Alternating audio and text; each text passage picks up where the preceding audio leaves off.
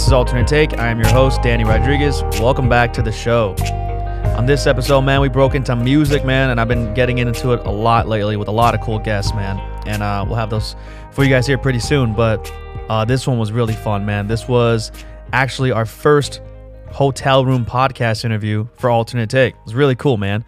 You got to be about the grind, motherfucker. You can't be messing around, dude. When someone says, I'm down for an interview, you say, I'm fucking in, baby. Let's do it. And we got a really cool guest for this one, man. It was Mr. Raynon Bozio, man. Raynon is a legendary drummer. He's a Twitch streamer, and he's just a bad motherfucker, man. And the last name rings a bell. It's because he's the son of legendary drummer Terry Bozio from Frank Zappa and The Missing Persons. So we talked a lot about that. We talked a lot about what he does now, the bands that he's in, all kinds of work that he's done, and just our love for music, man. It was a tremendous episode, but thanks for Raynon for coming on the show, man. I first became a fan of him years back when he was on the Church of What's Happening Now with Joey Diaz, and we talked about that a little bit, especially the infamous Lee Syatt in Outer Space video, which is just fucking legendary in its own. So thanks again for coming in, dude. I had such a blast, man. I'm glad we did it, and I know you guys are going to enjoy it, man. And for all of you guys who are Raynon Bozio fans, which if you're not before this, you will be after this, him and his band Scarlet Rose are coming out with a new single tomorrow called Rise from the Ashes. I put their links and everything in the podcast description, so go check that out. But in the meantime, I bring to you guys the great Raynon Bozio. What's up, everybody? This is Alternate Take, man, and we are back, dude. And we brought you guys a special guest. Let me lower this a little bit. We brought you guys Mr. Raynon Bozio, man, the legendary drummer. What's going on, brother? Hey, what's up, man? Okay, right off the bat, this is the thing I have to do often on podcasts. It's Raynon Bozio. Bozio. Yeah. Is it really? And I don't know why or where that Bozio comes from, but for some reason, it's something that has haunted our family ever since I was born. Yeah. So you guys are what? Italian then? Italian, yeah. My dad's. I'm a European mutt. I'm like all sorts of freaking different, Same here, dude. I'm afraid to do that fucking ancestral fucking DNA shit because I'm like, I don't know. I don't even want to know what the fuck I am at this point. Who cares? I really want to know what I am. However, I'm afraid of the government having my DNA. Yeah, dude. There's that conspiracy about it where it's like, okay, I kind of believe it. I kind of don't give. Like, I'm 50-50 on that one. I believe it, dude. I wouldn't have believed it 15 years ago, 20 years ago, but now every conspiracy theory is fucking real now. So yeah, it's. I'm with you on that shit, dude. It's crazy, right? It's wild how long it takes for some of these things to just pop. Fucking A. Now the whole secret's exposed. We know. Dude. Don't do your 23andMe. It was Joe Rogan, dude. He fucking put everyone on the fucking conspiracy map. He had Bravo on. When he started talking about Bigfoot, that was the end of it, man. That was it. We're like, fuck, now we're all in. I was, dude. I was like, fuck, he might be real now. Yeah, bro. But so where's your family come from then, specifically? So my dad is from San Francisco and my mom is from outside of LA, like Palmdale area. Okay, crazy. Yeah. So my dad was from like Marin County, the San Rafael area. Yeah, exactly. Yeah, he was talking. I mean, he was alive when there was segregation going on. You know what I mean? Like a lot of people don't realize how old he is. He just turned 72 in December. So crazy, man. He remembers growing up and going to school and being like, oh, now we're like we're finally starting to be like integrated. Right. Like at a certain point, he was like, it was. Is that wild, when like the football team just started doing good and like, all right, we need more black people here at this school. Dude, it all got starting mixed to get W's. Yeah, because he talked about how like some of the people that were in his, like some of his teachers were black, but it was like an all white neighborhood or like, you know what I mean? It was all weird, but obviously he also grew up in San Francisco during the 50s, 60s, 70s. So it's also an incredibly progressive and like good drugs, massive, change of the whole guard and everything going from, okay, well, this is like the conservative 50s. This is where we are. And then boom, the 60s. Right. Everything instantly just starts to freaking get wild. And especially in San Francisco. I mean, like it was progressive then. Yeah. I mean, now it's like you can just shit on the street. Now it's insane. It's so insane. It's beyond. Yeah, they're at a level we can see what the future is like by looking at San Francisco. Oh, dude, it's so bad. I have no and I used to remember visiting there when I was a kid. Like my parents would take us to Raider games. So like to go, they would take us to go see like Sacramento or San Fran just to like pop in and see what it looks like. And dude, I loved it. I like the trolleys, like the nice fucking city. But this is like 2002.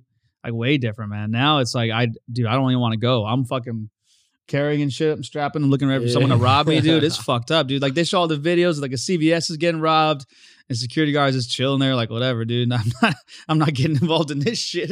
It's like it's your only job. Yeah, the last time I was anywhere near there was like Oakland. Oakland's crazy. Yeah, and it was surprising how just like the mob of just like it was like a zombie of homeless people would just like descend upon the van as soon as we got out, like to go to a convenience store or Jack in the Box or whatever we were trying to get at that, you know, night after playing our gig. And yeah, man, it's wild to see how it's changed so much over the years. So you know? when did your dad get out of there? When did he come down? So probably when he joined Zappa, I think he moved to LA because Zappa was living here, right? So he flew down to actually do that audition. He was still living in San Francisco. He's like, you know, somebody told him, hey, you know, go give this a shot. And he didn't really know too much about it. Purchased a couple albums the night before and like listened to them, you know, records had to go. There was a record player in the hotel. So he was able to listen to these 2 albums before going to the audition, and he just got super nervous and freaked out and was like, oh my God, like I have no idea what I'm getting myself into. This music's like so complicated and crazy and all over the place. Like how the fuck am I going to hang with this stuff? But then he went, did the audition, and, you know, there was like a complicated part that a lot of other people were struggling with. And he said, well, look, I can read this part. Like, I know that this is what it is because it was a really crazy, like, chart piece of, you know, sheet music for drums. He's like, I can't play it, but I could tell you, like, I know what it is. You know what I mean? It's just like, I wouldn't be able to play it for you right now. You know what I mean? Yeah. So, okay. So, all right, next guy come up, you know what I mean? And nobody moved up after my dad auditioned. Everybody, they just stopped. It was just like, well, he's like, you got the gig if you want it. Yeah, you're the main guy. He's like, you're the only guy, you know, you're the only guy to, you know, everybody else just walked out and nobody else was. Wow. Ready. So yeah, man. Which for those of you guys that don't know, Terry Bozzio is your dad. Your dad is one of the most legendary drummers of all time in rock and roll history, man. Yeah. Which is funny to think about because like when I was a kid, I didn't look at drummers that much. I was a guitar guy. Yeah. So I knew them all by names. You know, just the classics, Jimmy Page and Jimi Hendrix and Eric Clapton, those guys. But then you started going into bands and getting their guitars, like smaller bands. But like my parents played like the Missing Persons all the time, dude. And like I never really like paid attention. I just knew I loved their songs. Like I fucking knew I loved like their hits, Destinations Unknown and fucking all their fucking mega hits, man. And it wasn't until I got into like the 80s music a little bit more heavier, probably from like 13 to like 16, where I started getting deep into the fucking 80s shit, where I found out who your dad was. And Jesus Christ, man, like it's unbelievable because you don't expect it from a band like that, like kind of like 80s pop rock, to have such a legendary drummer, man. That's what a fucking trip that is, man. Yeah, well, that whole band, you know, was kind of far beyond talented for their own, you know, good, you know, freaks. Considering it's considered a new wave pop band. Yeah. You know, they were all former Zappa musicians, except for the keyboard player. But, you know, the bass player, Patrick O'Hearn, played with my dad in Zappa. You know, he was the one who got my dad is the one who got him the gig with Zappa, you know, because he was a guy that he had jammed with, I think, in San Francisco and was like, hey, you know, you should check this guy out, Patrick O'Hearn, blah, blah, came in and, you know, him and Frank, they didn't hit it off immediately, but eventually did, you know, and then, Warren Cucarulo, the guitar player, was a huge like Frank fanboy who followed him around long enough to where, okay, in the 80s or like, you know, or late 70s, but it was after my dad, he played with, he got to play with Frank, you know what I mean? Damn. After just being a fan for so long. Yeah, it's really wild. And Dale too. Dale hung around and was a big Zappa head, you know? Right. So they were all connected to Zappa one way or another. Which I remember you mentioning on Joey's podcast, that she wasn't related to you. Like no. that's a common mistake that people have with you all the time. Exactly. Yeah, because of the era, you know, people don't know exactly when I was born or know that, after Dale, my dad did marry somebody else. So, you know what I mean? Some people think that they were still married, you know? So it's one of those things. You have this idea of a band, you know, and not everybody's a historian or not everybody's up to date or looking up everything, you know what I mean? So it's one of those things where it's like, it's always a common mistake. People, oh, you know, your mom, she was such a great singer, blah, blah, blah. Or another thing that happens is because of the names, Dale and Terry, people go like, oh, yeah, Dale was such an amazing drummer. You know what I mean? Your dad and Dale's so freaking great. You know, like That's crazy. Yeah. Do you have any memories of them playing when you're younger? Did you have like a good relationship with her or no? No, I wasn't born by the time that they By they the were time, playing. yeah, right. Yeah, exactly. I was born in 1990. Missing Persons broke up in 86, Damn, 88, sometime around then. And that's crazy. After their last album came out in 86. So it was shortly after that. Wow. And yeah, my dad was planning to go on with the band, and he was going to sing lead vocals. No way. So on that last album, there's a couple tunes with him singing lead. Damn. And just like, okay, this was the direction they were going to go in. Dale kind of went off, and Prince was in love with Missing Persons. He thought that was actually, a news article when Prince died, like the last albums he bought at an album store. One of them was a Missing Persons Greatest Hits. You know what I mean? Fuck, that's crazy. Yeah. Well, so he produced Dale and her solo. Oh, he did? Yeah, because he loved Missing Persons so much. And he thought, everybody thought, okay, well, obviously the band is amazing and the real musicians knew, okay, this is what's up. But she was the visual aspect, she was Lady Gaga before Lady Gaga was around. And even Lady Gaga's friends will tell you that. At least there's been blog posts and stuff where it's like, yeah, she was obsessed with Dale and got so many of her looks from Dale. And her style, all that stuff. Prince tried to produce her, put a whole bunch of money into her, and she ended up blowing it. No way. Blowing it all. Yeah. Damn. And didn't put any of the money that she got for the advance into the record. So wow. I'm not here to smear Dale or anything like that, but it's just fascinating stuff. Rock and roll people tend to be like that. Well, and that's the thing. It's like, okay, you have Prince, putting his name on you and saying, okay, this is somebody who's going to be a star. And right. you have a Paisley Parks freaking song, you know what I mean? Like all this stuff.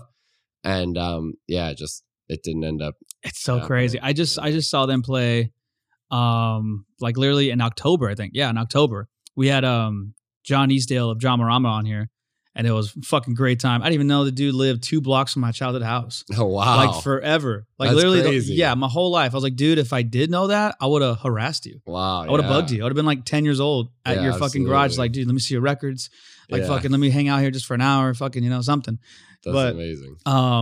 It was a great interview. And then he's like, hey, we're doing a show in San Diego with Oingo Boingo former members and Missing Persons. And I was like, oh, dude, I gotta fucking go to that shit. It's a great time. Dale was there. She still sounds great, which is crazy because all of her songs are super high pitched with the classic squeak thing that she does. That's that was pretty nuts, man. It was a fucking amazing show, but it's crazy to see how far this has come. I still see them perform. They were just performing in Corona last week and shit. And well, I think it's just her, right? I think so. Yeah. I think so. Yeah. So, but it's just fucking bananas. My friend plays drums for them. No way. Andy Sinesi, great guy. Damn. So does he call you and say, "What's your dad say about this?" Yada yada. It's the drum community. You know how it is. All drummers are friends with each other. So we were at the DW 50th anniversary the other day, in November, and Andy's a DW guy. I was there. My dad was there, and I introduced them. I was like, "Hey, this is the guy," and he's super embarrassed. Come on, man, I'm done. No. Andy was embarrassed. Yeah. You know what I mean? What are you doing? I'm just trying to do my best here. And my dad was super cool about it. It was funny. That's funny. What's that been like for you, to be honest? Because I see that, and it's not just in the entertainment industry, man. People have the same pressure of your dad is a legendary police officer. Yeah. And you're fucking everyone, you're going into this and everyone's going, what the fuck, man? What are you going to do? It's annoying, I would imagine. I'm sure it's fucking high pressure. I'm sure it's fucking gets you pissed sometimes. You're like, man, I got my own shit going on. What was it like for you? And then it also makes you honored because you're like, hell yeah, that's where I come from too. So it's a bunch of emotions, I would imagine. How does it fucking, how's it impacted your life? Yeah, well, I mean, it's 50-50, it can really hurt you and it can really help you depending on what your perspective on it is, and then how you, kind of decide to, what you decide to do with it. You know what I mean? Because there's many people, I've gotten hard on myself. Obviously I think that's a big part of it, right? Is there's an expectation because, you see all these other, this son of this star or this daughter of this star is already. You're like Ken Griffey's son. Yeah. And everyone's be good at baseball. Yeah. They're killing it. You know what I mean? You're like, okay, well, why am I not killing it yet? I've been doing the same stuff. I've been working, towards towards my goal of success and all this stuff. But it's like, okay, well, all those goals are always constantly changing is a big thing. But, I've had many friends tell me, look, like I know a lot of people who are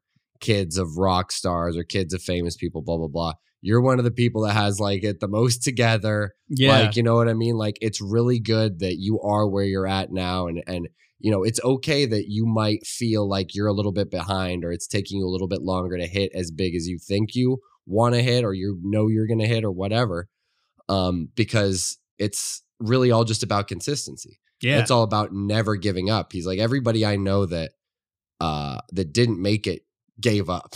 Isn't know that what I mean? crazy, dude? Everybody I know that didn't make it quit, and everybody else who I know just kept at it, eventually they hit something. I mean, I was with my student's dad is friends with Dean DeLeo of Stone Temple Pilots, the guitar player for Stone Temple Pilots, fucking right? Awesome. Amazing, prolific writer, and they're homies. And so I was finishing teaching a lesson and Dean's out there on the porch hanging out with my student's dad. And I'm talking, and, my student's dad is a fan of mine. So he's talking me up. And obviously Dean knows about my dad and all this stuff. And we're just talking about the whole thing.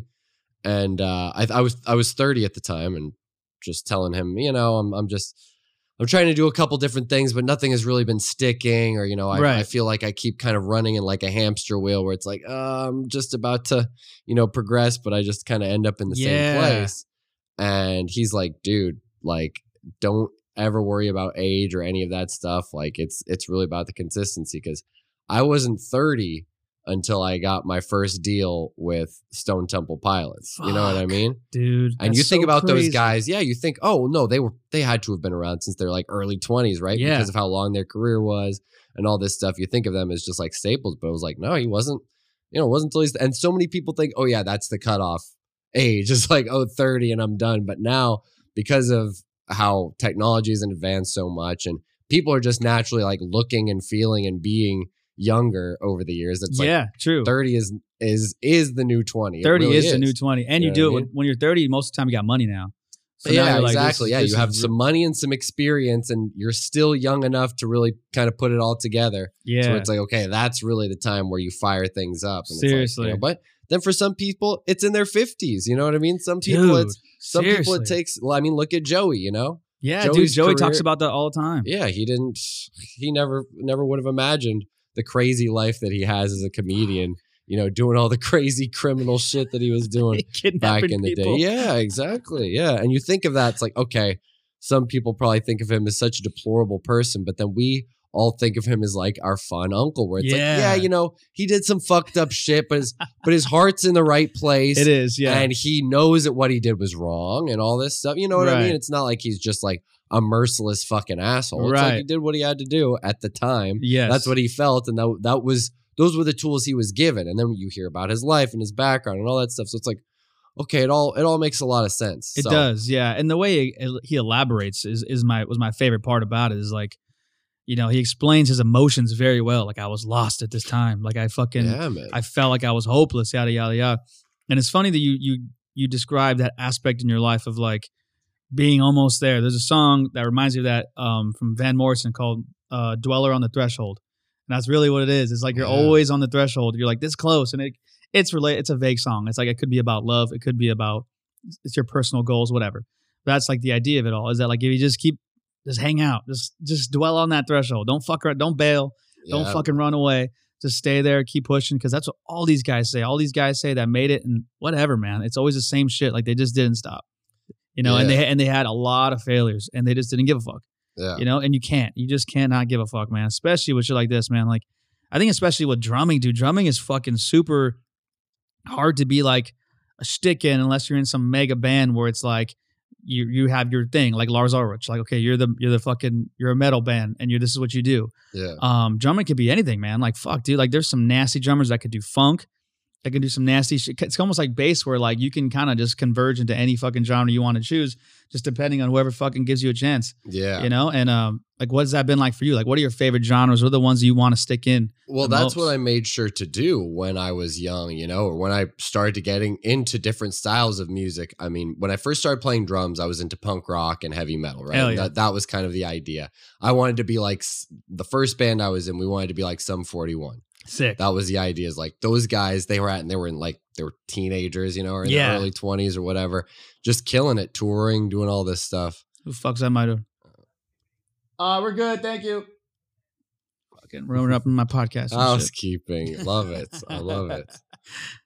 Okay. So anyway, yeah, Sum 41, those were the idols, and we were really into those guys. So those were the kinds of music that I was just playing for the most part. And I liked rap and a little bit of this and that here and there. And then by the time I was kind of into 8th grade, so that was 6th grade, 8th grade, I started getting more into metal, you know, new metal, a little bit more progressive and weirder stuff. And then once I hit 9th grade, I got into Tool. And that's what like expanded my mind to like all these crazy horizons of just like, okay. Because growing up, I had always been exposed to different kinds of music, right? My mom would kind of listen to one thing. My dad would kind of listen to another. My cousin listened to something else. And those were all kind of the influences that were piling onto me. So I had all these diverse kind of places and different things to pull from. And it really makes a lot of sense, like especially now with my Twitch stream, because I kind of just take song requests and play random stuff all the time. I'm playing the songs that I've never heard before, or playing. Sick. I have no like limits of like what genre I'll play. Obviously, I can't play like the insane double bass blast beat. Yeah. You know, to a certain extent, like there's some of that stuff I could do, but there's a point where it's like, okay, I can't. You have to pick another song. This ain't gonna work out. Yeah. But you know, I love everything. I love. So crazy. I've played in genres and styles of every artist, from country to death metal, jazz, hip hop, funk, you know, reggae. I could just go on, electronic bands, you know what I mean? Yeah. Like all this stuff. Yeah. I've been really blessed. And then like singer-songwriter stuff, you know, like I've been able to I've done cover gigs, you know what I mean? All that stuff. So learning all these other bands' songs, you know, for note or as close to as note for note as you can, you know, it's all been kind of piling on to this Rolodex, right? You know, you're just kind of creating your own musical vocabulary from learning all these different styles. And I knew, okay, if I was like that, then I could play any gig, right? You know, of course. Then I don't have to say no to anything. I can't say, oh, well, fuck, I can't play that style. Right. Oh, you know, I don't think I'm familiar with that. It's like, no, you know, let's do it. Like, let's hear it. Send me the songs. Okay, it sounds good, you know? Yeah. Obviously, man. like I said, there's a double bass and blast beat speed cut off. Yeah. But, you know, I'm always willing to learn and to try and get stuff like that going. You know, really all that is a matter of is like hashing out reps. Right, of course. And trying to grind that stuff, but I don't have much interest. You know what I mean? There's a funny story on Springsteen came out with that on Broadway thing. Yeah. Fucking epic record, man. And he's talking about when they first got started in Jersey and they were doing like backyard gigs and weddings and shit like that.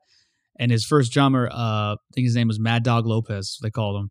He's like, dude, this guy was like our best drummer. Like he's the only one we had anyways in the neighborhood, but he was our best one. He's like, but he couldn't play Tequila, which was like the biggest song in the world at that time. And it was like, you couldn't play a gig without people asking you to play Tequila. It, So he's like, every time we'd go up, we would like beg him, like, please just fucking practice. And he's like, I can't. He's like, I literally just, it was something in his head. He's like, I can't get the rhythm of it all.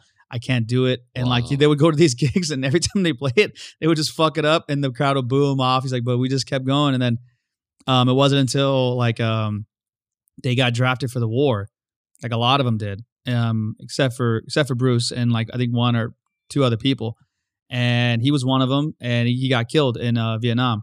And then that's when Max Weinberg came in later and then the rest is history. Fucking greatest band ever. And Max could play Tequila, baby. Yeah. Fucking that was legend, the difference, man. dude. That was the difference maker. They kind of touched on that a little bit, like on the song Candy's Room. Like it has the same intro, like cymbals, like right away, like super fast. And like you're like, oh, okay. It's kind of like an homage to their old drummer. Like, hey, we're playing it for you, you know? Wow, yeah. But it's wild, man. I think about all the different genres.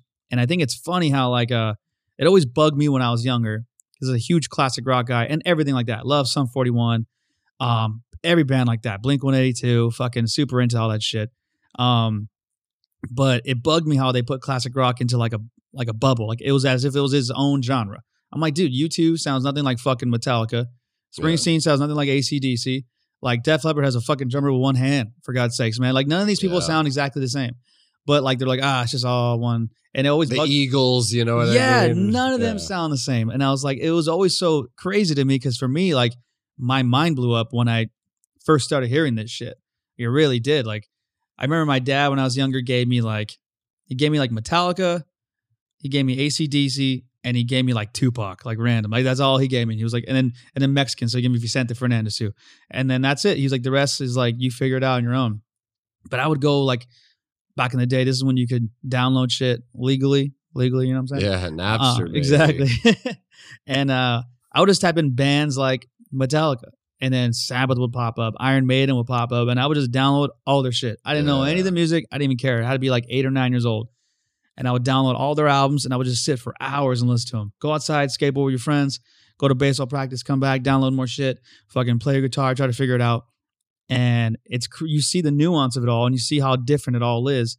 Like, dude, like, is there anybody like fucking Bill Ward? There's fucking nobody like Bill Ward. Yeah, absolutely nobody. I mean, and it's so like to hear all this shit later, and dude, it's like Ronnie James Dio. Come on, man. Like, yeah, there's nothing like that shit, man. Yeah. Even when he came to Sabbath, they changed completely. That's what I'm saying. Yeah, like that was like a level up. I'm one of those guys that I'm a fan of Dio Sabbath, and then I was more of a fan of Van Halen Roth.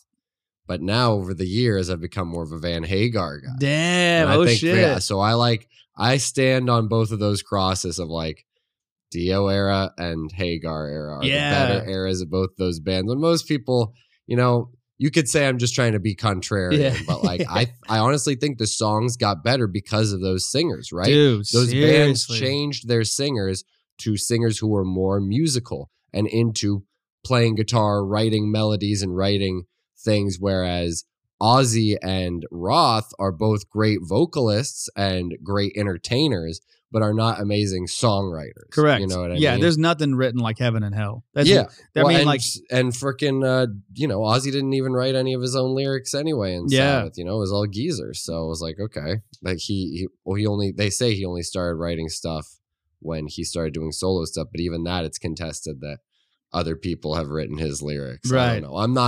I'm not here to say what is truth. Yeah, exactly. I don't want to disrespect Ozzy. Ozzy's a legend. Don't get me wrong. You gotta love Ozzy. You know, it's like and not only that, but whether he was behind the creative ideas or not, led to the exposure of so many amazing musicians. So many. You know, like Randy Rhoads, like Jakey Lee, like, you know, freaking Randy Castillo, all these amazing drummers, you know, Zakk Wylde, all these people we wouldn't really know about unless it was for Ozzy. So. Yeah. Yeah, like Rudy Sarzo was always on Joey's podcast and shit. He gave him a shot. And Rudy, Tommy Aldridge, you know what I mean? Crazy, man. Unbelievable. How important is it to you to have a really good bassist with you? Because that's what people talk about the most, is the rhythm section of a song is what makes a truly amazing band. There's great bands everywhere, but when the rhythm section is in tune and they're working together, there's nothing like it. There's nothing like a good bass like Geezer and Bill Ward working together. There's nothing like, you know, fucking John Paul Jones and fucking, you know, Bonham working together. There's nothing like it. Yeah, I mean, it's a huge pleasure. Like I definitely, it's something I've really been able to savor, and I've been in bands with some mediocre bass players, some pretty good bass players, and then some bass players that are like freaking just, you know, they're so much more advanced than me, so much either older than me and experienced, where it's like, wow, like I feel like it's a pleasure for me to play with them because of all the years that they've put in. You can feel it as a drummer. It's like autopilot. It's like, oh fuck, like I can even slow down, I can speed up, and they're there with me, and I'm not like, you know what I mean? I'm not shaking the song. Like they're able to react to, because everybody talks about, okay, it's the drummer's job for, you know, to lead the band, for everybody to follow him, right? But if your bass player isn't really there with you, and they're just on time, which is okay to be, you know what I mean? Which is probably the right thing to do sometimes. Right. But, you know, it's music, right? It ebbs and flows when you don't have a click track, at least, right? Yeah, absolutely. Sometimes you're playing songs where, you know, with my one band Chainflower, our bass is programmed. So we don't have a bass player, you know, I'm playing along 2 tracks. So that's just me jamming, and I don't have much to rely on except for listening to the click track and making sure that I'm on that. Right. And then that bass will be with me. You know what I mean? Damn. But when you get to play with like, an amazing human bass player, like I've got to play with this great guy, Ted Russell Camp, when I play with the Smoking Kills, which is a California country band. And Ted plays with Shooter Jennings, who's Waylon Jennings' son, you know?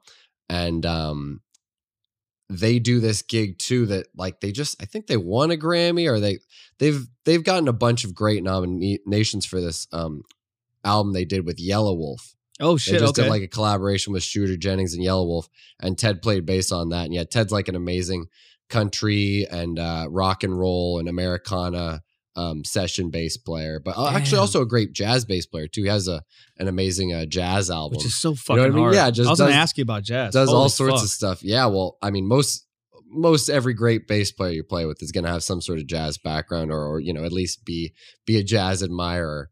But yeah, playing with him has been tremendous. I got to play recently. Well, actually not recently, about a year ago, a really tremendous show with these guys. This guitar player, singer, piano player, Jonathan McEwen, who's the son of John McEwen from the Nitty Gritty Dirt Band. So he's another kind of like legacy player. Right. He played the Grand Ole Opry when he was 15. You know what I mean? Is like, he's like a virtuoso, but he's maybe 20 years younger or 20 years older than me, something like that. Maybe a little older even, but he grew up being into 70s and psychedelic stuff and all the rock and funk and Prince and all that jazz, but also having this country background and being a country and rock and roll and Americana kind of rock, legacy player. Right. And so he has this great mixture of these 2 styles that you wouldn't really think of, right? You don't think of like cool psychedelic and funk music and weird kind of upbeat stuff like that. Think about that at country, all. You know what I mean? Mixing up, or bluegrass or blues or whatever, you know? So he has that ability to kind of do all those things and blend them in all these weird ways. So we would go from, playing some really funky, you know, wild stuff to playing some bluegrass, almost finger picking type stuff, you know, and it was just kind of all over the place. But we played a gig. It was me, him, and another bass player, Randy Tico. I can't believe I almost forgot his name. Randy Tico, Tico. Oh my gosh. Amazing. One of just a freak. You know, a guy who's in his 50s, 60s, you know what I mean? Tremendous player. Just like he elevated me, and playing with both of those guys really, because they were such amazing musicians. It's not super often that I play with guys. No offense to anybody else I play with, but that I play with guys where I'm truly like blown away at how much more talented they are at me at their instruments. Right. You know what I mean? Where I feel like I'm the odd one out because I'm so used to everybody telling, again, not to act like I'm some freaking amazing or whatever, but like so many people like, man, you know, you're one of the most talented drummers I've ever worked with. Blah, right. Blah. And it's like, I was feeling the same way where I'm just like, it was blowing my mind. Awesome. And we didn't plan anything. We didn't say a word to each other. We just said, we're just going to call it in the ring. Damn. So we just said, okay, cool. So they would just start playing, and Jonathan would sing and play, and Randy was right there with him and with me. And then we would go into sections of, okay, well, here's some singing, and here's a song where we're kind of going back and forth between chorus, you know, verse, or he would do like a weird fucked up cover of something where you don't realize what we're doing a cover of until, you know, the chorus hits and you're like, oh, that's what we're playing right now. Like, whoa, you know, weird stuff. Then we would go into weird sections where we're just improvising and just kind of jamming. And then, okay, Randy would kind of take the lead and we would kind of follow him at a second. Or then, okay, I would take the lead and say, all right, guys, let's like speed it up and go here. Or let's, you know, bring it down. And just the musical conversation that we had that night. We played about We played about 2-hour-long sets. And it was up in Solvang, wine country. You know what I mean? So we're all just drinking wine. It's Jonathan's birthday, you know, smoking weed. Hell yeah. And we're just hanging out and just jamming and just digging life. Yeah, it was truly an amazing experience. And like this small room, you know, maybe twice the size of the room we're in, 2 or 3 times the size of the room we're in now, you know? Yeah. Like, packed full of people. The whole town came to see us that night. You know what I mean? It was like, you know, and all these people, we had like rocket scientists who live in the neighborhood that Hell are like yeah. coming by and like, this was an amazing show, you know. Fucking all- Elon Musk was there and shit, just all fucking exactly, yeah, shrooms. people like that, yeah, it was wild, man. So That's crazy. I just interviewed Robert Cool Bell fucking yesterday. okay, who's yeah, Cool from in the Gang. Yeah. absolutely. And his bass riffs are just so fucking stupid. He has riffs that that are so unorthodox, like you wouldn't even think about ever making anything like that ever, which funk allows you to do. But like even the beginning of Ladies Night, like he just does this little random like boom, and then the song starts. Yeah, like just out of nowhere. Like you don't. Yeah, it's just feel, man. Yeah, it's like you weird didn't have to little do that. flavor, yeah, accents, you know. Yeah, dude. fucking crazy, man. To see how that pans out, and you know, I like how you mentioned when someone is that good that it elevated you, because in my mind that's the mark of someone who's good at what the fuck they do. Like I really do think that. Like I told you, I'm performing a wedding. Like that, when I get the stakes higher like that, I get fucking excited. I don't even get nervous. I get fucking stoked that if it was for 10 people, I'd probably be a little bit nervous. And if it's for 200, I'm like, let's fucking do it.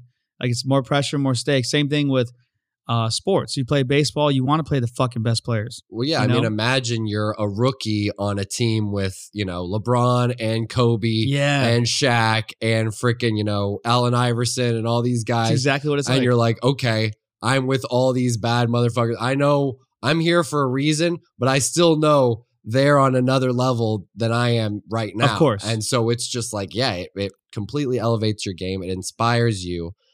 You learn so much from it.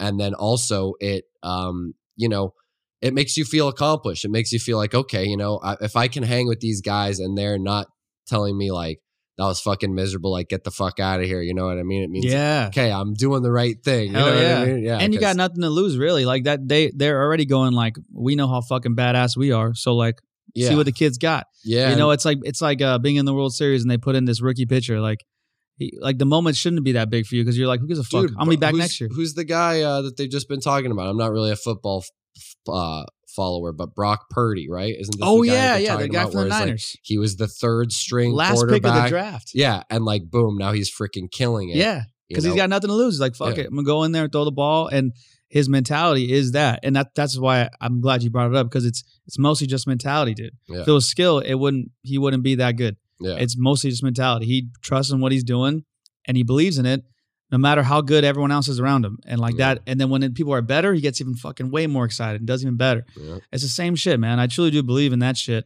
And I've read a lot of books that help with that, like in my life, whether it be like one that's in your face, like stop being a pussy and get up and make your bed. Or like other ones that are more like, this is why you make the mistakes every single day. This is why you're afraid of failure. This is why you're afraid of yada, yada, yada, whatever, man. But it took a while to get to that point to even want it. Did you read anything like that? Or did you fucking get any inspiration from YouTube or any fucking people like that? Yeah, I mean, a big part of it is guys like Rogan, you know, guys like Joey Diaz, and then just being around musicians and music my entire life. And I mean, like I said, there's times where I'm questioning myself and I'm questioning what I'm doing. And there's only been one serious time where I really was like, okay, like considering maybe drums isn't my destiny. Maybe that isn't what I was supposed to be put here on this earth to do. There's only one time I questioned it. But I did DMT shortly after that. I had done it before. Yeah. I had done it before, but I did some, and I had a massive reminder and wake up call that it's like, yes, drums is your destiny. Wow. It is your life. It has always been your life. It has been your soul's life for eternity. You know, your ancestors back in the caveman days, you were drumming. You know what I mean? When we were sitting around campfires in the jungle, you were freaking drumming. You know what I mean? Like all that kind of stuff. So yeah, I'm lucky to be aware of that, because not everybody, there's people that so many people aren't, people that struggle with that their entire lives. You know, they hit their 50s and they don't know what the fuck do I want to do? They've been working at some shitty office job their entire life, you know? And so it's a wild thing. I can't even remember what our original point was talking about. Oh, the book, reading and stuff like that. Yeah. So yeah, I mean, I've got so many great musicians that I look up to, you know, mentors that I can ask questions to. I mean, obviously my dad is a huge one, right? And a couple big things he's told me is, the biggest one is, none of these gigs will make or break your career. no matter what it is, that's not how music works. That's not how the industry works. You will think that this is going to be it. You know, oh, finally I have this gig and I'm going to be set. I'm going to make it, right? Yeah. You know what I mean? And then right as you're about to jump on the plane for the first tour, you know, the singer could overdose or whatever. You know what I mean? Like there's a million different things that could happen. And that is the biggest part of it is this, like it's an inevitability. Right. Fucked up shit will happen. There's albums. There's only maybe 2 or 3 albums and recordings that I've made that have like actually seen the light of day that I was like an active part of and not just like a session. Right. You know what I mean? And that is maybe a quarter of the amount that I've done and completed and been ready to fucking release and go fucking play out and tour with the band or whatever. Right. And right as we're ready, the freaking carpet gets pulled underneath your feet and you're like, okay, now I'm back to square one. Yeah. And as a drummer, that's where it becomes really difficult because you do rely on other people, right? I mean, obviously you can go the Dave Grohl route and start writing your own songs and all that shit, but I just want to play drums, man. Yeah. I just want to play drums for other people. I like writing music and I like writing songs, but I'm not that inspired, or at least I'm not motivated, you know, right now to write a whole album and have that be my life. I just want to write music with other musicians. I love producing and co-writing things, but I'm not a guy who comes to you with the song ideas. Yeah. You come to me with the song ideas and then I make it better. Like Lars did with Enter Sandman, right? Perfect example of that riff that everybody thinks is so iconic was originally bum bum bum bum bum bum. But Lars said, you know what? You should do that first riff 3 times. Yeah.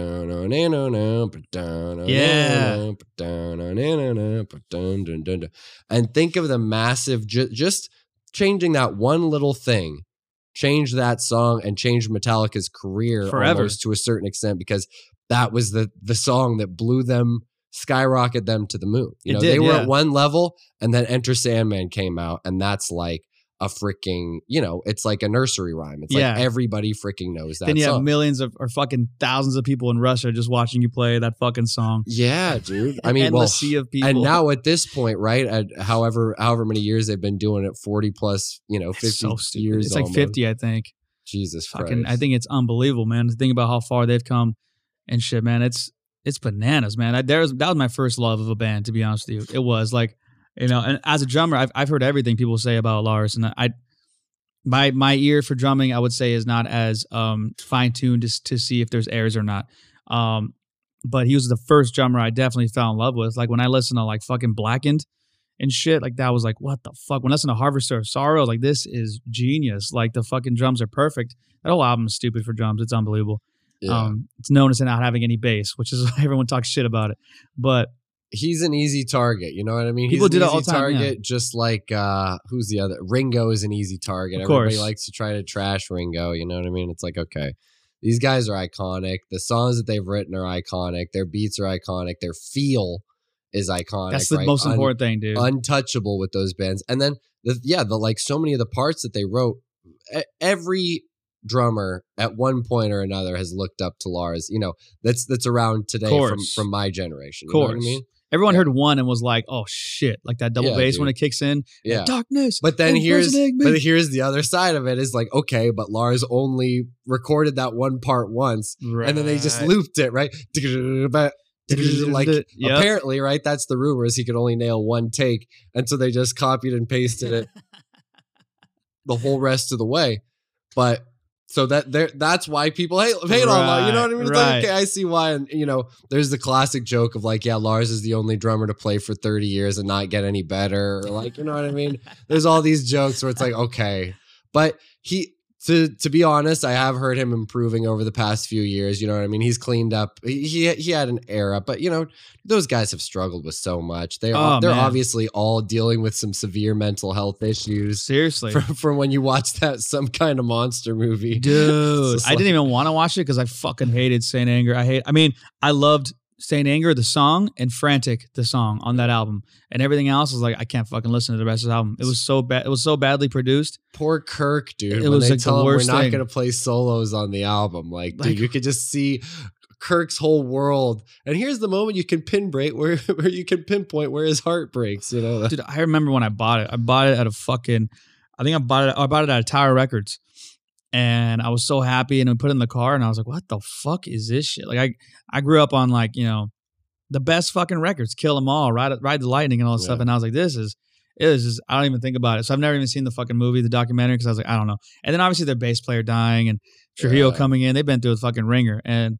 But that's like my favorite part about it, dude, is like their music is expressive of that, like big time. Like to go from like the Four Horsemen and then to go later on and play Nothing Else Matters, like the range you guys have is stupid.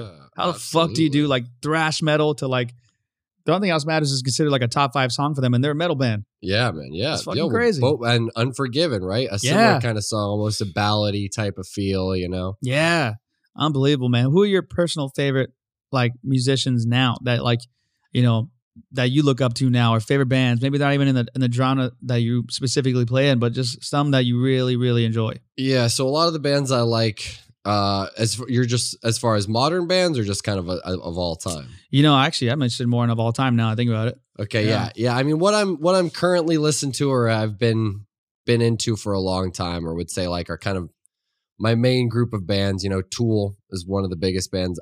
I don't listen to as much Tool because I did listen to so much Tool. You know what I mean? It's like I know it's ingrained in you now. I know those first 5 albums or whatever, like Inside Out, Upside Down. You know, like I love them. You know what I mean? But yeah, it's like now I get to just go see Tool and experience them, and just like that's so fun. And then you remember, oh yeah, this song or this riff or this part. You know what I mean? You might not have thought about, and just getting to see them is always cool.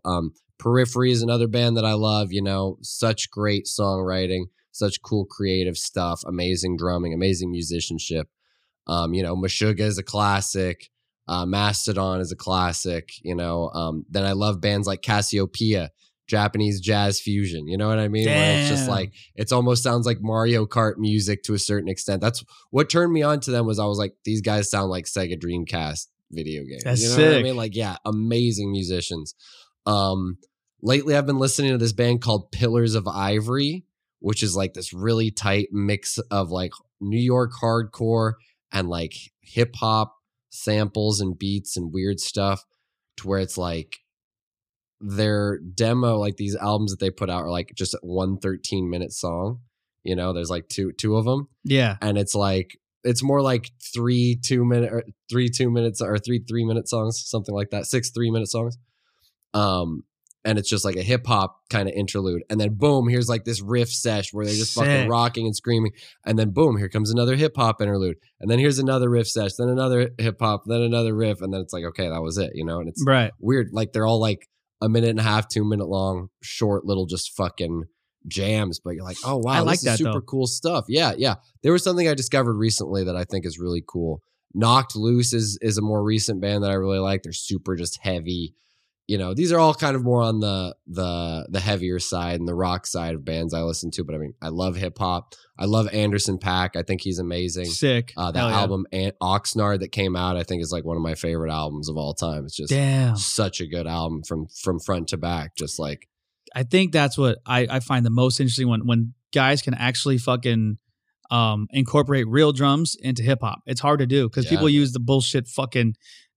He's a real player, dude. There's some he's dudes. a real player, and he's a really good player. He's he's an amazing drummer, amazing singer. He's the only person I think since Phil Collins that has been able to do both at a level that's so phenomenal. Yeah. Where it's like, oh wow, there's not one thing that you could say you're better at. Like you're equally as good at both of those things, and you can do them at the same time. Like it's not just like, oh yeah, he kills at drums and then he can sing. Like no, he's doing both. And they're both fucking amazing. Yeah. Like, I respect motherfuckers like that. Like, I mean, the easiest go-to, it would be like Bruno Mars. Like, I touched on this too with the episode with Robert Bell, but like when he did that Super Bowl performance, that was fucking bananas to me. Like he did it with Red Hot Chili Peppers. Like he came out and he... Well, his brother's his drummer, you know what I mean? Well, he came out on the fucking drums, which was crazy. Like, and you're like, oh shit. Because like everyone just expects Bruno to be singing or to be dancing to start the song off. He started off on the drums and he was fucking that shit up. Yeah, then he gets up, then he dances like James Brown. Then he sings like fucking the most beautiful singer you can think of. And you're like, this dude is a freak, man. And like it wasn't unexpected, but it was also kind of unexpected, if that makes any sense. Like it was stupid, man. Like that's a true talent. Where like I'm not the biggest Bruno Mars fan in general, or like I listen to all his records, but fuck, his music's great, man. Who doesn't like Bruno Mars? Dude, I got to use one of the muted cymbals that they used for the Super Bowl in one of my music videos. No way. Yeah, because That's like sick. you know, it's all pre-recorded, right? Right. So like they had to have like the fake cymbals that are like double stacked. Of course, yeah. So when you're playing them, there's like no sound. And so I was like, dude, I need like, what do you have that I can use for this video? Because I'm not going to be able, we're in like a super small room. There's like all this direction going on. I'm not going to be able to hear the fucking song at all if I try to play it. You know what I mean? And he's like, oh, here. I had some of these muted cymbals, you know, here, take a few of these. And he's like, these were actually used, you know, at the Super Bowl a couple weeks ago. And I was like, oh, sick. So I got to use, yeah. And even one of them was the Red Hot Chili Peppers Holy China. Yeah. It has the logo on it. Sick. Yeah, dude, it was funny, man. Sick. It was funny. Yeah. I think one of the records I truly enjoy with like fucking drums thrown into hip hop too was Kid Cudi's like Man on the Moon 1 and 2. Like, and then he did Wizard after, which was fucking super sick too. But like that was like a rock album. But like he incorporates drums in a very strange way on like on a hip hop album, which is weird. And it's not like it wasn't a traditional album. Yeah. It's very weird. Sounds nothing like anybody else. But there's like a couple songs like Mojo So Dope where you see these intro drums to the thing, or Mr. Rager, the way like the dum dum dum, like the way it starts. And I didn't realize that until I saw them play live. Like I saw that tour, and I saw him play on the first tour and the second one, and he only has the DJ for like the complicated shit. Yeah. The rest of it, he has a live band playing with him. That's You're like, great. this is fucking sick. Like I saw them actually do the drums to the song, and like the guitarist do the solo to Marijuana, and you're like, this is not hip hop. This is a fucking artist. This is different. That's important, man, because I've noticed that a lot of hip hop musicians have been moving away from that. You know? Yeah, they're all from that. So many of them for a long time was like, if you were a hip hop artist, you had a live band. Yeah. It was sick. Keyboard, bass, drums, guitar, you know, some backup vocals, and your DJ. And that was the experience that you were going to see. So when you were seeing a hip hop musician, right, you saw musicians play music too. And now it's just everybody just goes out with the DJ and they garbage, like, don't give a fuck. You know, and it's not freaking Jam Master Jay, or it's not Mix Master Mike, or it's not any of these badasses on the freaking turntables. It's like some fucking jabroni. You know what I mean? It's just like, what the fuck? Some Mama dude? Luke. Yeah, dude. Yeah. It's like, come on, dude, give us something. My, you know, buddy of mine who worked for Vic Firth for a long time, then worked for Promark and Evans and drum guy, you know, but super Italian dude. He's like, man, I went to go see fucking Kanye at the Garden, you know? And he's like Bon Jovi type Italian guy, you know what I mean? Yeah. He's like, it was just him on stage with a fucking drum machine. He's like, there wasn't no fucking drummer. He's like, what the hell? I go to see a fucking live artist. I want to see a fucking drummer at the very least. And I'm like, dude, I can't believe that he didn't have a drummer anyway. But that was like the beginning of Kanye going insane. Right. It was just like, okay, he started going out on that tour where it was just him and the fucking drum machine.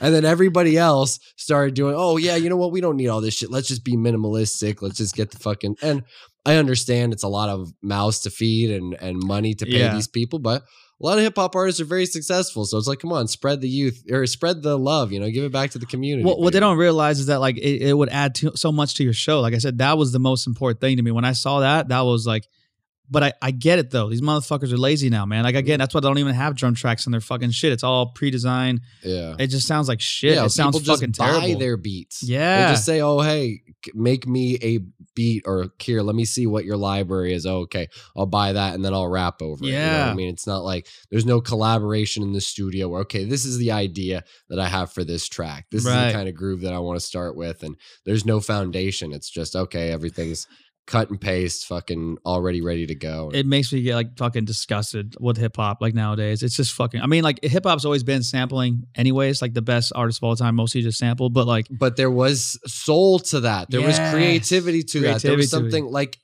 even with that band I was telling you about, Pillars of Ivory. Like they're not reinventing the wheel in either format of hip hop or hardcore. They're not doing anything new, but they're doing old school shit so perfectly and so authentically that it seems new again. It seems completely fresh. And it's a combination of two things where it's like, okay, yeah, there hasn't really been many artists that combine these two in a way that's not like new metal or whatever, where it's like, okay, kind of, you know, they're like, they have two separate elements of there's a fucking and we were trying to figure it out. I was hanging out with my buddy Ken Schock from Candiria, right? Legendary drummer, New York area, you know, hardcore, mathcore, crazy shit. If y'all don't know Candiria, check him out. He's no longer with them, but he was like the guy, you know what I mean, for the longest time. Helped write and create so many amazing parts with them. And they had like a DJ and they had like a hip hop element.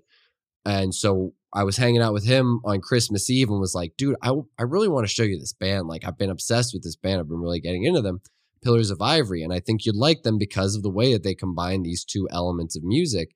And, you know, let's check it out. So we listened to the demo and everybody was like really into it. Everybody's like, wow, this shit's really cool and really good. And like, really, it is. It's not reinventing the wheel, but it feels so fresh. It feels so unique. And so Ken starts asking, well, what do they look like on stage, or like what's going on here? And I'm like, dude, you know, to be honest with you, I've just listened to their music, so I have no idea. Like, let's discover it together. So pull up YouTube. Okay, Pillars of Ivory live at this thing, and it's like, oh shit, they have a DJ on stage. And so we're thinking like, yeah, what do they do during these hip hop parts? Like, is the band playing or whatever? And it's like, no, they just kind of do like a throw your hands in the air type thing. You know, the DJ does his thing. Yeah. And then like, okay, here comes the song. And then the fucking band starts playing and rocking the fuck out. And the mosh pit fucking starts. And then boom, okay, the song ends, mosh pit ends. Boom. Then the fucking hip hop interludes, everybody. Oh shit. You know, it's just like weird, dude. And and the whole crowd is like smoking weed. They throw like pre-rolls out on the stage and shit. They're all like I love that shit. They're all about like gangsta, like hip hop fucking shit. Yeah, but it's like fucking hardcore metal. I love it. Dude. It's so funny. It's funny you mentioned that a band can do that. Like when you said that a band could not reinvent the wheel, but sounds so unique. It sounds like they do that. Or maybe it reminded me of like Mumford & Sons. Like big time. It reminded me of them big time because when they got huge in like 2009, 10, like it was, people were like acting like it was the first thing they've ever heard, but it really was just folk and bluegrass, which are not new, the oldest forms of music. But it just got presented in a new way. Yeah, exactly. They didn't reinvent it. They just played it so well and it just sounded so goddamn unique. Like we're like, what the fuck is this shit? Yeah. But it did feel like that. And I'm not like the biggest Mumford and Sons fan in the world, but man, they make some good shit. Well, not only that, I mean, they were able to just capitalize on this big moment of, okay, look, they created this massive resurgence of the Mumford bands, right? And crazy. Like stomping their feet, clapping their hands. Dude, yeah, it's fun music. I've never got to see them live, but I feel like it would be a fucking fun show, man, because they know how to get everyone fucking up and shit. I love that, man. Well, dude, tell me like what's next for you then? Tell me like, what you're planning. What are your goals this year? We just got started in January, and what's next for fucking Raining Bozio? So there we go, baby. So, man, I've been all about my Twitch lately. Dude. Hell yeah! I'm trying to like make Twitch my new thing, and it's crazy because, as I said, like I've had all these moments where I felt like I'm struggling. I felt like I'm almost gonna kind of reach the next level, and then I can't break through or something like that. And with Twitch, I feel like I'm finally starting to do that. I feel like sick. It's been kind of just a snowball effect where it's starting to build. And I only started streaming drums about 4 months ago. And already it's been like an exponential growth. And just to see it grow and see the community that I've built and see all the people coming over, helping out, requesting songs, donating, subscribing, all this stuff has made me feel like super validated. Like, okay, this is where my position is right now. I'm still playing in bands. I still play in Chain Flower, which is like a badass rock band. We just got a new singer, so that's awesome. She's amazing. And I still play in Mike Dawson and the Smokin' Kills, which is like California country band with that amazing bass player Ted Russell Camp. And what else am I playing in? Scarlet Rose, which is a kind of a glam metal type thing, which is a lot of fun. My friends just kind of resurrected this band from their past, and we played a show at the Whiskey. It was like sold out. Sick. Totally, yeah. Fucking packed. love the Whiskey. Yeah, it was a great show, man. And that kind of led to that band. Like it was supposed to just be a one-off. Oh, we'll just do a reunion thing, and Raining, can you play drums for us? Yeah, sure, whatever, guys. And then it's like, oh, well, the fans want us, you know what I mean? Like, we're going to keep doing this thing. And so we just recorded a song on Monday. Hell yeah. So yeah, man. Yeah, it's wait, no. When did I recorded on Friday? Friday or Saturday? Friday. That's when I recorded on Friday. They recorded on Monday. I wasn't there for that, but I tracked drums on Friday. And yeah, that song turned out pretty good. I'm excited to see where it goes. And yeah, but I think Twitch is my main focus just because I can be autonomous. Yeah. I don't have to rely on anybody else. Like we were talking about, right? It's like, okay, I've been in all these bands where, if the guitar player quits or is a drug addict or an asshole or whatever, I'm fucked. You know what I mean? Like crazy. We just made a whole album that's literally going down the drain because we can't all get together and compromise on the rights for this to be released. You know what I mean? Like, no way. Yeah, that like there's a couple albums that I wish I could freaking show the world. It would be a lot of fun, you know, and I can obviously like show friends of mine and stuff like that. But yeah, it's a bummer to think of that stuff. So that's why Twitch is so great because, you know, the only people that I am beholden to are the followers. And those are the people that are paying me. Right. So it's like, okay, fuck it. I'll do what you want me to play this fucking song. No sweat. Let's do it. Yeah. I mean? Yeah. You just got to fucking pay the fee, you know, $5. I'm going to go on baby. there and request like Suavemente or some shit. Hey man. Yeah. Request whatever you want, dude. I love it, man. So yeah, I've been really excited about that and really like hopeful for the future. I can't wait to see where that goes because yeah, the growth has already been crazy.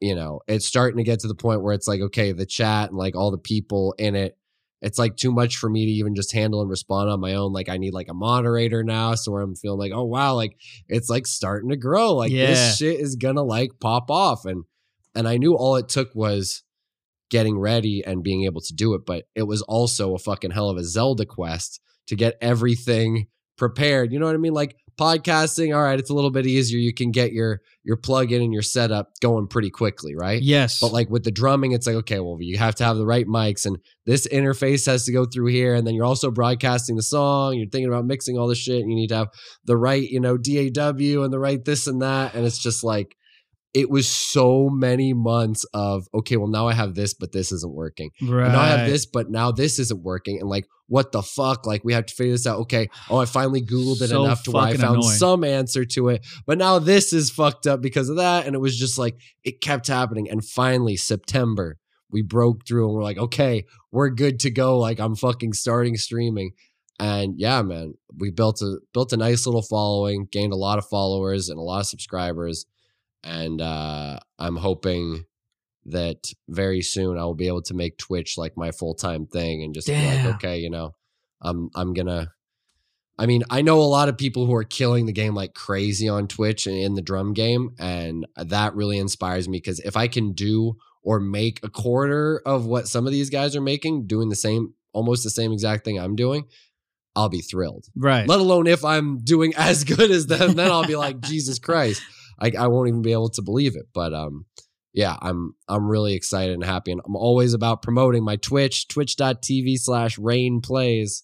We'll get that in for you. Hell yeah, man. Somewhere in the podcast. Oh, I'll put it in the link. I'll put it in the whole description. It'll be awesome. Yeah, man. Any of y'all Twitch heads, if you want to come, dude, we have a really, really awesome community because, like I said, we get requested all sorts of different songs. And I'm discovering music where I'm like, wow, I'm so glad that you guys are picking some of these songs because I would have never discovered them. I would have never heard of this band that is doing like completely unique stuff. What was one? I think it's called Bent Knee.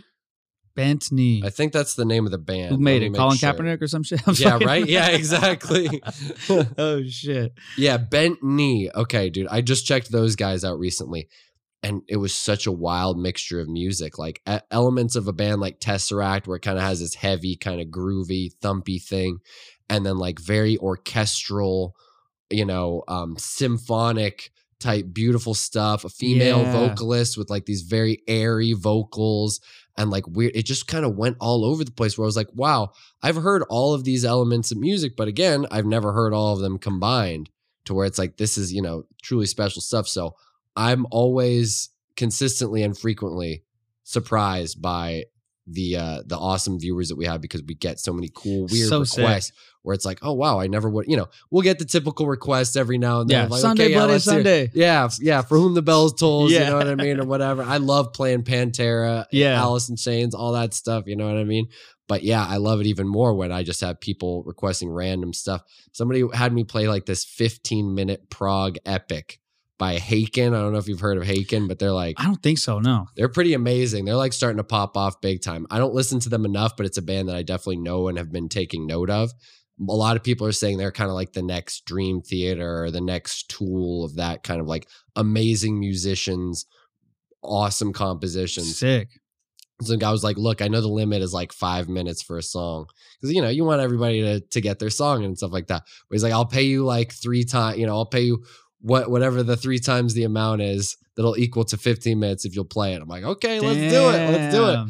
And so we did it. And the whole the crowd was into it. Everybody was awesome. Like, wow, man, this song is cool. And they were surprised with my ability to kind of just keep up with it, even though I had never heard this song before. You know what I mean? It was my first time listening to it and playing this crazy prog thing. It has all these weird time signatures. So but they're like, man, you were with it. You know what I mean? It's like, it's just instincts, baby. What can I say? That's what it really is, man. Because now I've been playing guitar for 20-something years now, and it's quick. So you hear a song, you can just play it right away. Yeah. But people act like that. You're like, oh my God, you're such a natural. Like, motherfucker. Like, yeah, I've been doing it for a long time. They totally just disregard it. Not that they're doing it to insult you or anything. Like, it's just funny how they see that. Like, they only see the final result. They don't really see all the work that went into it. Oh yeah, you probably had 10 guitar lessons and then now you know how to play guitar. You know what I mean? Oh my God.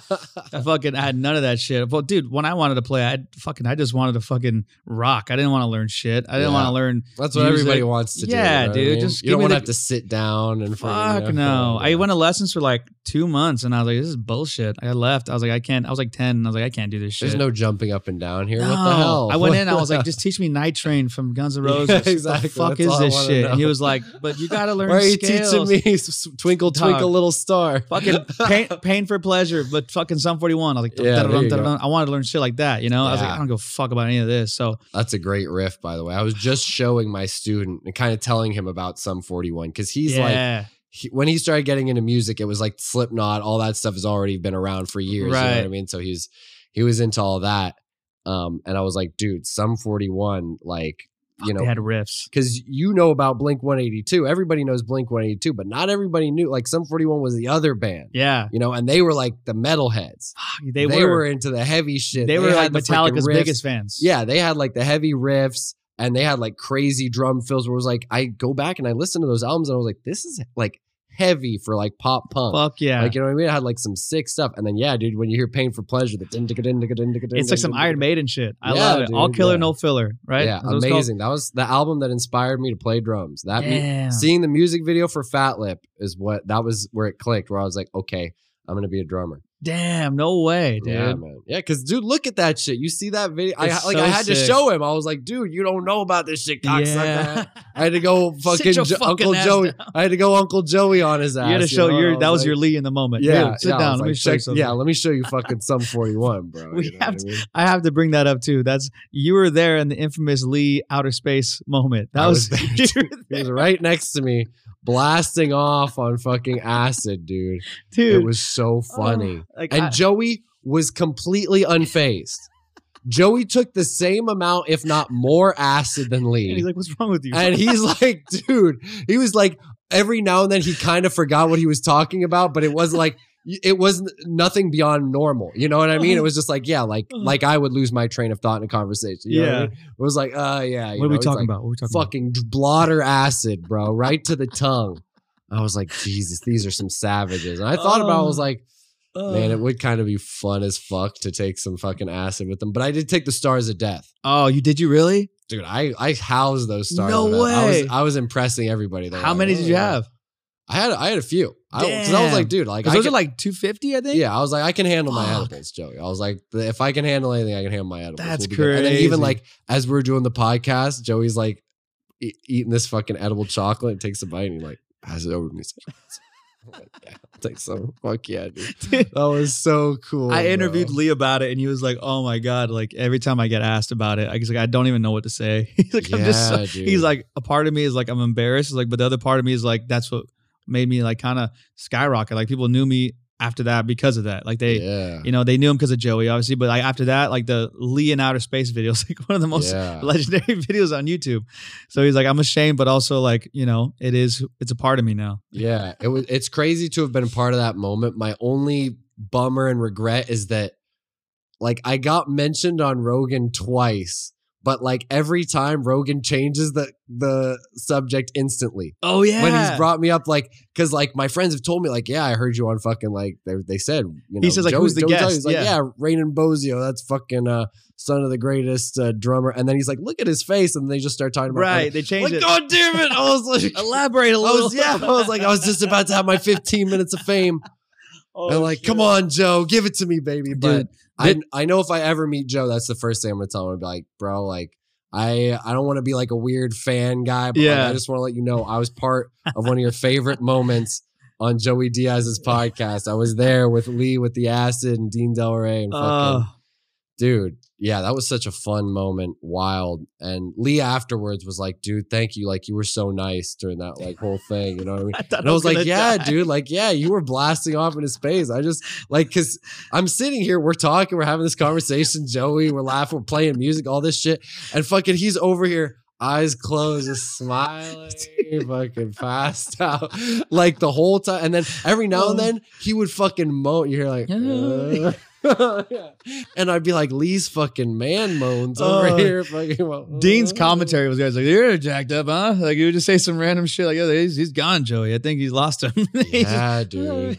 Yeah, bro. And then afterwards he was puking, dude. He started puking all over himself. It was brutal, bro. Like as soon as the camera cut off, he started puking. I was like, oh, that was one of my most favorite moments on the church. And if I had a plea for what Joey does now on the joint, I wish that you guys redid that episode all together.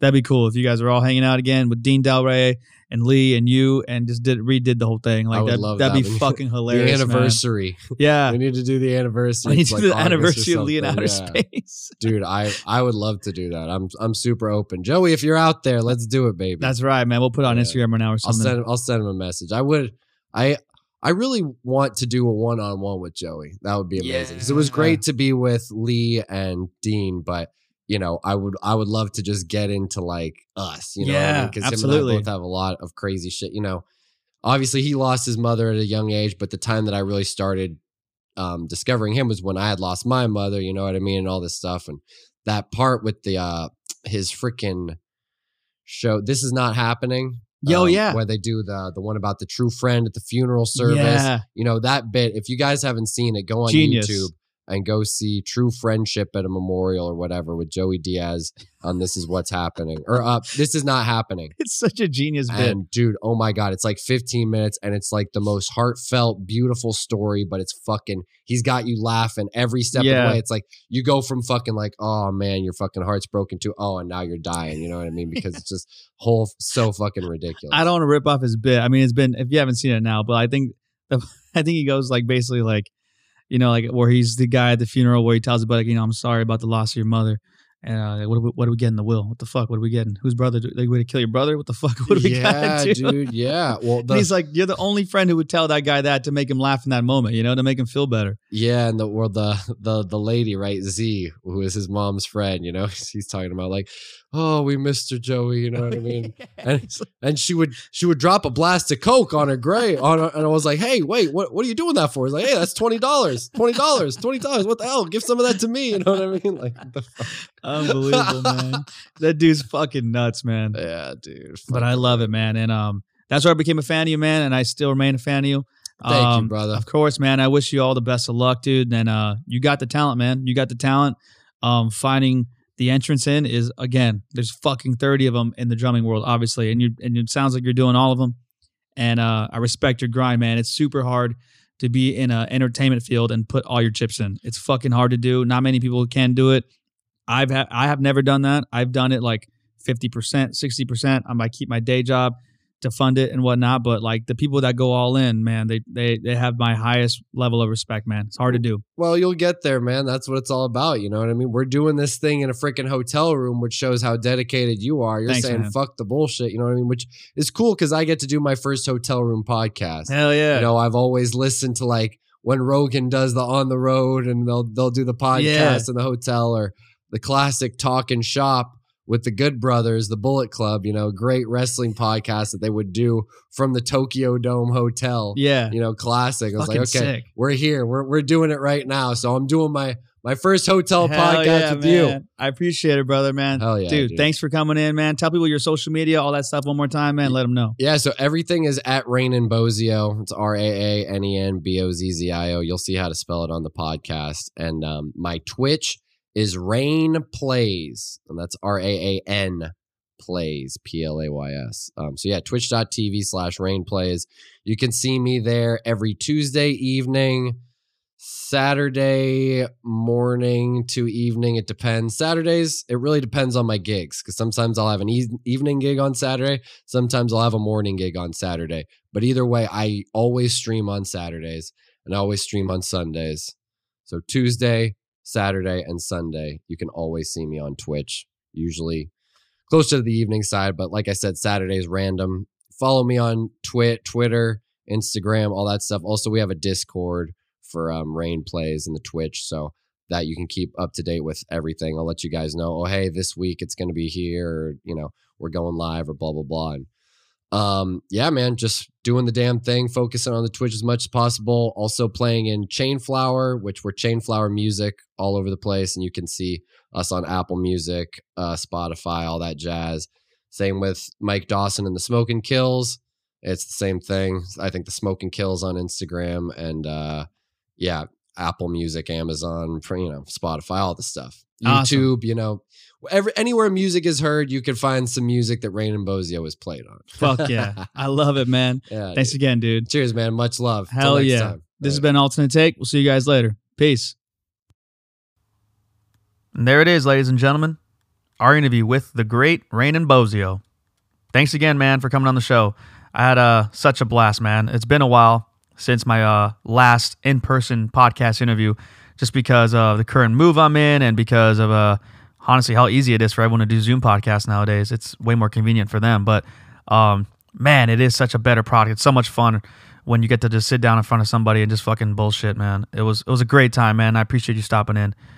For those of you guys who are now Rainen Bozio fans, or already Rainen Bozio fans, I put all of his links in the podcast description, including the link for the new single for Scarlet Rose, Rise from the Ashes. So go check it out. Go check out Rainen's Twitch stream. Check out everything, man. And it was an absolute honor, man. I appreciate you guys for stopping in, man. Go check us out on Instagram at Alternate Take DR. And that's it, man. This has been Alternate Take. My name is Danny Rodriguez, and I'll see you guys later. Peace.